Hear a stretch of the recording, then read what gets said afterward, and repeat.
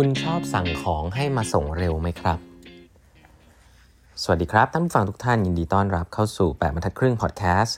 สาระดีๆสำหรับคนทำงานที่ไม่ค่อยมีเวลาเช่นคุณนะครับอยู่กับผม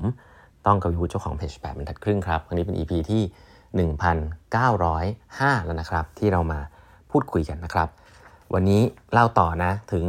หลักการของการทำงานของ Patagonia นะครับที่เป็น Sustainable Business ตัวจริงมา 20-30 ปีแล้วนะฮะทีนี้เรามาคุยถึงธุรกิจเสื้อผ้าทีนี้มาคุยเรื่อง distribution บ้างนะครับ distribution นี่น่าสนใจว่าธุรกิจเสื้อผ้าเนี่ยมีอยู่หลายๆทิศทางด้วยกันนะเขาก็ทำเยอะนะ Patagonia ทำทั้งเขาบอกเมื่อก่อนเนี่ยตอนที่ไม่มีอินเทอร์เน็ตเนี่ยก็จะใช้เขาเรียกว่า mail order นะครับก็สั่งเข้ามาทางแคตตาล็อกอะไรแบบเนี้ยนะฮะธุรกิจแคตตาล็อกนะก็เขาเรียกว่า mail order นะครับก็สั่งเข้ามาเดี๋ยวส่งไปให้อะไรแบบนี้นะครับretail shop อันนี้ก็มีนะครับ e-commerce ก็มีนะครับแต่สิ่งที่ผมอยากจะโฟกัสวันนี้เนี่ยมันน่าสนใจคือเป็นเรื่องของว่าเขามีหลักการอย่างนี้นะเขาบอกว่าเฮ้ยจริงๆแล้วเนี่ยอย่างแรกก่อนนะครับเรื่องของ transportation เนี่ยจริงๆแล้วเมื่อไหร่ก็ตามนะฮะที่เราเนี่ยเริ่มที่จะเอาความสะดวกมานำเนี่ยเราอาจจะไม่รู้ว่ามันเกิดปัญหาสิ่งแวดล้อมนะไอ้เรื่องของ delivery service เนี่ยจริงๆมีทำให้เกิดปัญหาของสิ่งแวดล้อมมากนะครับคุณนึกภาพดูนะว่าถ้าปกติแล้วอ่ะคุณซื้อของใช่ไหมแล้วมันไม่มี delivery service อ่ะคุณก็เดินไปซื้อของที่ร้านใกล้ๆบ้านแล้วคุณก็ซื้อแล้วคุณก็เดินกลับมาที่บ้านถ้าอย่างเงี้ยคือดีถูกไหมก็คือว่าคุณไม่ได้ create carbon footprint อะไรคุณก็เดินไปซื้อของอันนี้คือการซื้อของที่ retail นะมันคือสาเหตุที่ว่า retail ร้านช็อปต่างๆมันอยู่ใกล้บ้านแล้วมันจะดีนะครับแต่เมื่อไหร่ก็ตามนะฮะที่คุณเริ่มมีเซอร์วิสที่เป็น delivery นะคุณก็นั่งอยู่ที่บ้านก็ไม่เกิดอะไรขึ้นถูกไหมก็ไม่ได้มีอะไรคุณสั่งของในอินเทอร์เน็ตถ้าคุณสั่งของแล้วมันแบบรอได้สักวันนึง2วันอย่างเงี้ยส่วนใหญ่ถ้าบอกรอได้หมายความว่าอะไรก็คือค่าใช้จ่าย delivery มันถูก delivery มันถูกเพราะอะไรมันเพราะว่าเขาอะส่งมาแบบพร้อมๆเป็นล็อตใหญ่ๆนะครับอาจจะเป็นรถบรรทุกหรืออะไรแบบเนี้ยเขาส่งมาแล้วมันหารคอสกันกับคอสใหญ่ๆแล้วมันถูกก็คือการวิ่งทีเดียวเนี่ยมันทำให้ส่งของได้หลายชิ้นนะครับในบริเวณที่อยู่ใกล้คุณนะครับแต่แบบนี้ก็คือเกิดคาร์บอนฟุตพริ้นท์ละถูกไหมเพราะว่ารถยนต์คันนั้นที่มาส่งคุณอ่ะมาส่งของให้คุณอ่ะมันก็จะปล่อยควันเสียนั้น delivery แบบนี้ก็ปล่อยควันเสียแต่ทีนี้บางทีมันก็มีบางเซอร์วิสที่บอกว่าเฮ้ยฉันอยากได้เย็นนี้นะถ้าฉันอยากได้เย็นนี้เลยหรือวันพรุ่งนี้เร็วมากแต่ว่าของมันอยู่ไกลมากคุณบางเว็บไซต์จะมีเซอร์วิสว่ามาได้เร็วแต่มาเร็วเนี่ยทีนี้มันต้องมาเพราะคุณคนเดียวละถูกไหมอาจจะต้องส่งจากผ่านเครื่องบินมาที่เรียก air freight หรือว่าอาจจะต้องมีรถมอเตอร์ไซค์ส่งมาเพื่อคุณคนเดียวเลยอะไรแบบนี้เพราะฉะนั้นแล้วรถคล้ายๆกันนะฮะแต่ว่าเป็นเครื่องบินหรือเป็นรถยนต์ซึ่งปล่อยคาร์บอนฟุตพริ้นท์มากขึ้นนะครับและปล่อยเพื่อคุณคนเดียวด้วยนะพอเป็นแบบนี้ปุ๊บแน่นอนคุณมีตังค์จ่ายได้แต่ว่าไอตัวคาร์บอนฟุตพริ้นท์หรือควัน CO2 มันก็ได้ออกสู่อากาศไปเยอะแล้วเพราะว่าของคุณเองมันในเชิงของการเงินเนี่ยคุณจ่ายได้จริงแต่ในเชิงของว่าความคุ้มค่าว่าเราปล่อยคาร์บอนขนาดนี้แล้วส่งให้คุณคนเดียวเนี่ยมัน make sense หรือเปล่านี่คือหลักการกันว่าการได้ของที่มันสะดวกและเร็วเนี่ยจริงๆแล้ว create carbon footprint มากและเป็นตัวการหลักเลยนะเขาคือเข้าใจเรื่องนี้ก่อนว่า environmental cost ของ transportation เนี่ยมีเยอะมากนะครับทีนี้บริษัทอย่าง Patagonia ทำอะไรได้บ้าง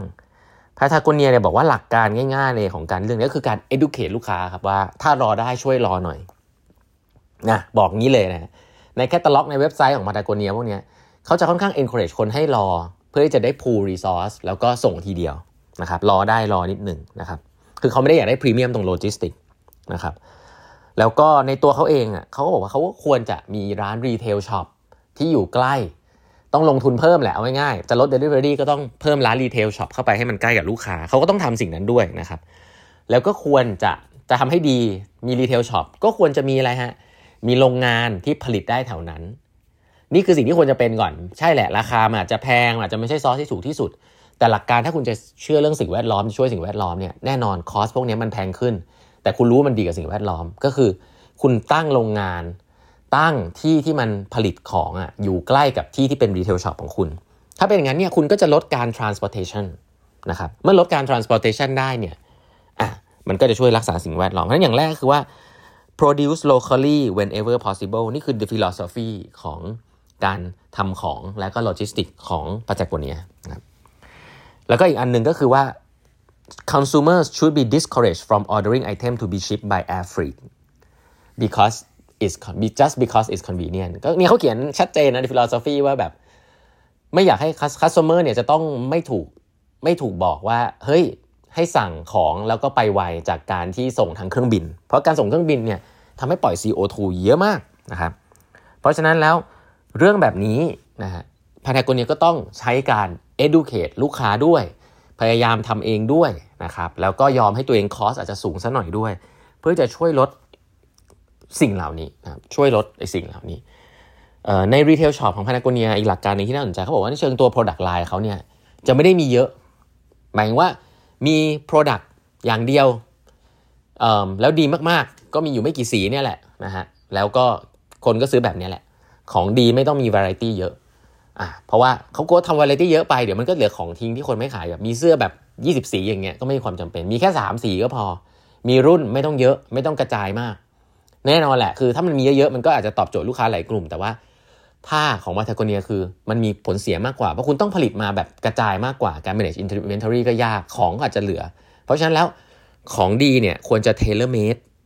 สำหรับลูกค้านี่อย่างนี้แบบเพราะฉะนั้นของดีไม่ควรจะมี product line ที่เยอะหรือไม่ควรจะมี variety เยอะนี่คือหลักการของ Patagonia นะครับช่วยลดการทำลายสิ่งแวดล้อมด้วยหลักการนี้แต่แน่นอนจะทำหลักการนี้ได้ดีก็ต้องทำ product ให้มันดีจริงๆนะครับคือนึกภาพเหมือนเขาบอกหลักการคล้ายๆโอมากาเสะคือคุณเข้ามาแล้วโอมากาเสะไม่เคยมีของเหลือถูกไหมเพราะว่าคุณเข้ามาแล้วคุณเชื่อว่าเชฟจะเก่งและทำของดีให้คุณเพราะฉะนั้นแล้วคุณก็กินหมดที่เขาทำนั่นแหละคุณไม่ต้องมีของกองอยู่ข้างหลังแล้วให้ลูกค้าสั่งนะถูกไหมเพราะฉะนั้นเซตเมนูนะครับถ้าเป็นร้านอาหารเขาบอกว่าเขาจะแนะนำเขาก็จะแบบเหมือนกับหนังสือนี้ก็จะเปรียบเทียบว่าถ้าร้านอาหารที่ดีมิชลินสตาร์เนี่ยเข้ามาแล้วก็จะเป็นเซตเมนูคือไม่ต้องให้ลูกค้าเลือกเข้ามาแล้วเชื่อว่าแค่นี้คือดีที่สุดแล้วลูกค้าที่ซื้อกับ Patagonia ก็จะไม่ได้แบบอยากจะซื้ออะไรที่มันแปลกๆแต่อยากจะได้ของดีจริงๆซึ่งเชื่อว่า Patagonia เนี่ยทำของดีมาให้แล้วในเชิงคุณภาพ product แล้วก็มี philosophy ที่ใกล้กันก็คือว่ารู้ว่า Patagonia แคร์เรื่องสิ่งแวดล้อมถ้าฉันซื้อกับ Patagonia ให้มั่นใจได้ว่าสิ่งแวดล้อมเนี่ยได้รับการ minimize impact มาแล้วอะไรแบบเนี้ยเพราะฉะนั้นผมเล่าเรื่องนี้ให้ฟังเพราะอะไรเพราะว่ายิ่งเราลงไปลึกๆเราจะรู้ว่าเฮ้ยการที่เรา manage แล้วก็ embed ตัว philosophy ปรัชญาต่างๆของเรื่อง sustainable business เนี่ยเข้าไปอยู่ในองค์กรเราในการทำงานใน manufacturing ทุกขั้นตอนเนี่ยมันต้องมีทัศนคติแบบนี้ก่อนนะครับว่าฉันไม่ได้แค่จะแบบประกาศว่าฉันจะทำแล้วก็เอาเงินไปสัมผัสตรงนั้นตรงนี้นะแล้วก็พูดตรงนั้นตรงนี้แต่มันคือแบบทุกสเตจขององค์กรมันมีวิธีคิดและไอ้วิธีคิดพวกนี้จริงๆไม่ได้เกิดจากที่อยู่ดีคิดขึ้นมาได้มันเกิดจากงานรีเสิร์ชมหาศาลว่าเฮ้ยจริงๆใน supply chain ของฉันเนี่ยมันมีตรงไหนที่มันผลิตคาร์บอนบ้างนะแล้วตรงไหนเยอะตรงไหนน้อยและตรงไหนที่ฉันจะทำอะไรได้บ้างแล้วทำโดยที่เอาหลักการ environment มานำก่อน environment มานำปุ๊บแน่นอนบางที่ cost มันสูงขึ้นแต่สิ่งเหล่านี้แหละเมื่อ cost มันสูงขึ้นคุณก็ต้องไป manage cost ตัวอื่นแล้วก็ price อาจจะแพงขึ้นหรือเปล่าแต่คุณก็ต้องไปหาวิธี marketing ที่ทำให้คุณได้คนที่แคร์เรื่องนี้มาหน้าที่ขององค์กรก็ต้อง educate คนด้วยไม่ใช่เหมือนกับว่าเฮ้ยฉันจะทำสิ่งนี้นะทำนิดเดียวพอแต่ไอ้ที่เหลือลูกค้าเยอะแยะก็ยังใช้ของที่มันเป็นไฮคาร์บอนอยู่ถ้าแบบนั้นก็เหมือนกับคุณก็จัดพอร์ตโฟลิโอเล็กๆให้กับตัวคุณเองว่าได้ทำแล้วนะแต่ว่ามันไม่มี impact กับทั้งองค์กรคุณเพราะองค์กรคุณใหญ่มาก Patagonia เนี่ยเขาอยู่ในคลองเขาเลยนะก็เลยนำเรื่องนี้มาเล่าให้ฟังนะว่าเฮ้ยมีหลักการอะไรอีกที่เราไปปรับใช้ได้ในเชิงกับการทำ sustainable business นะครับวันนี้เวลาหมดแล้วนะฮะฝากกด subscribe แบบทักครึ่ง podcast ด้วยนะครับแล้วเดี๋ยวเราพบกันใหม่พรุ่งนี้ครับสวัสดีครับ